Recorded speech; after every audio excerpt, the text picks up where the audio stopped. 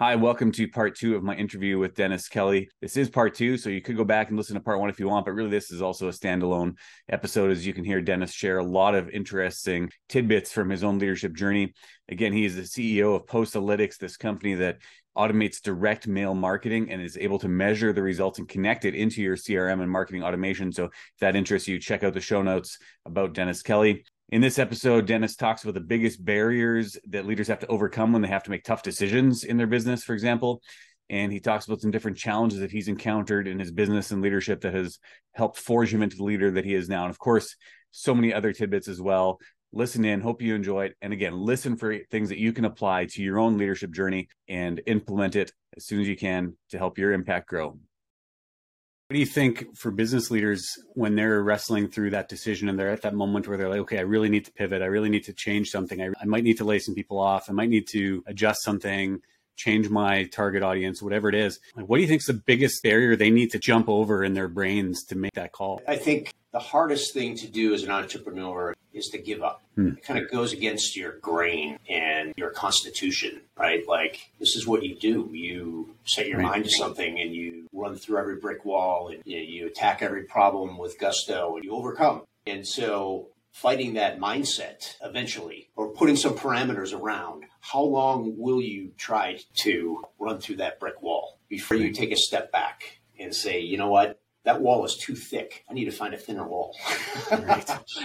I like that. I think that when you're dealing with an early business, there's so many things that could potentially be a problem until you get it all figured out, that you've got to have some boundaries around your willingness to try new things in order to solve a problem. Yeah.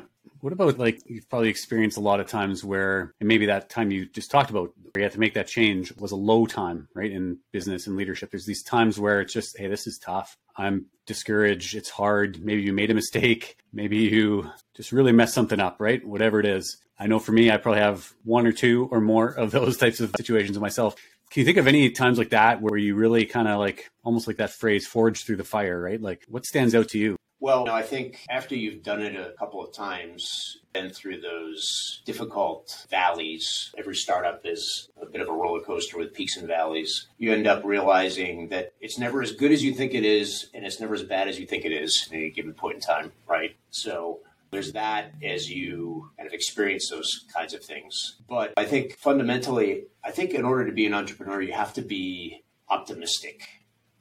That you and a small group of people can solve some difficult problems that haven't been solved properly before. And that optimism and that belief that you and this group of folks can apply your skill and your hard work to solve a problem that has value has to be underlying all of your intention and efforts all along the way. Those feelings that get challenged, of course, during those hard times. But I think at the end of the day, the difference between quitting and folding up tent and going home and saying, all right, this didn't work, I got to go in another direction, which is adding years to my timeline and dollars that I have to invest and all these other things.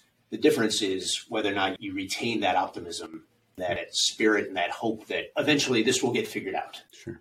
Yeah, I think it's that, and it relates to the whole idea of being okay with risk sometimes, right? Like sometimes you got to invest that money that you may not have right now, or you may not know exactly kind of how it's going to get there, but you need to take that step and take, hey, maybe it'll fall apart, but hey, let's be optimistic. Let's take the steps we need to take and see where it goes, right? And I think that's a great insight there. I want to go back to one of the things you mentioned a little bit earlier in regards to building your team and kind of the cultures that you've tried building, and just dig down a little bit more into that idea of the transition from doing that in a small organization, right? Like when you're just starting up, when you just got a small team, it might be the founders and just a handful of people, right? And you're building that team and the communication levels there's not very many layers. It's there. You got your team, you see each other all the time, do stuff together all the time, versus when you start to scale and that challenge of now you can't be that kind of agile approach team, right? It's different. How have you ensured, like you talked about that the culture stays true, even with more layers and more people and all these different things you're juggling?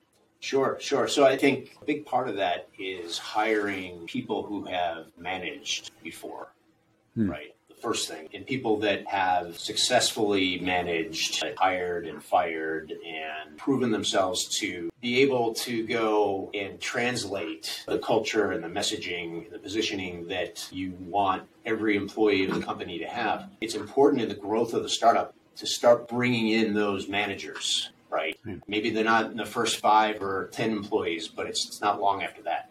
You need to bring in some more senior people. They need to have domain expertise in a particular area. They need to be able to prove that they've been able to build successful teams in that area that you need help in. I think the earlier the better for just about everybody to start bringing in folks that are clearly talented managers. Right. Yeah. If you had some candidates in front of you and you had one that was really high on the technical side of things, but not necessarily as much experience leading people versus the reverse, do you lean more towards that person who's got more of that manager experience and people skills versus the technical side of things? Or how have you struck that balance?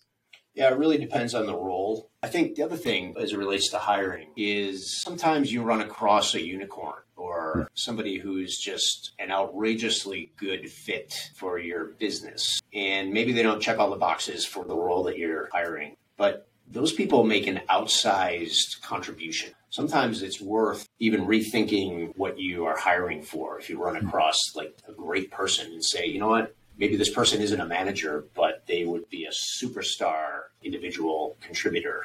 And you can build a career path, like in a technical role. Somebody can be a software developer and then move into an architecture role and then move into roles that require individual contribution toward the technology, but doesn't involve a lot of management. I think sometimes we get caught up in the job description and the narrow focus of the role we're trying to fill. And it might make sense to actually pivot a little bit and grab a great person that isn't a perfect fit. So other times, some roles you have to, right? Like you're at a point where you got to hire a manager for client success or customer service. You need somebody who has done that and somebody that can build a team, right? So it doesn't really matter the technical expertise at that particular point in time. Sure. Yeah, that makes sense.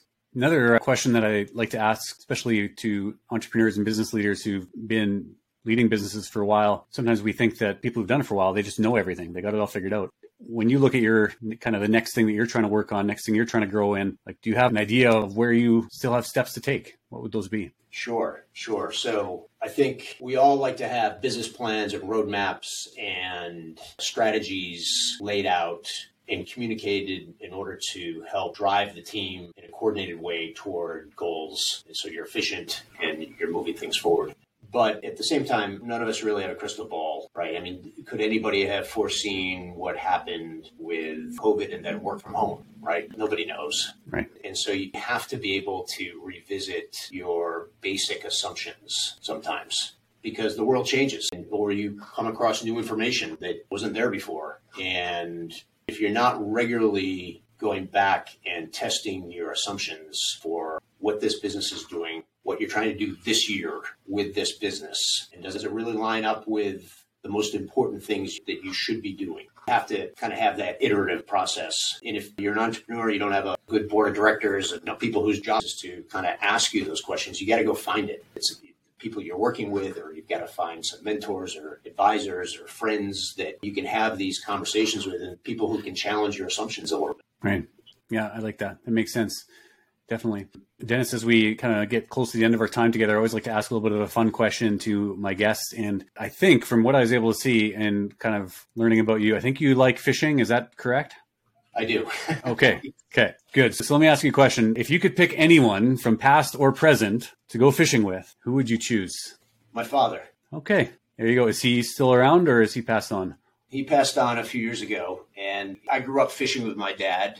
He fished all over the United States and Canada growing up, and some of my best memories have been out on a boat or in a river, just very special times that I spent with my dad. And so I often think how great it would be to have another time like that.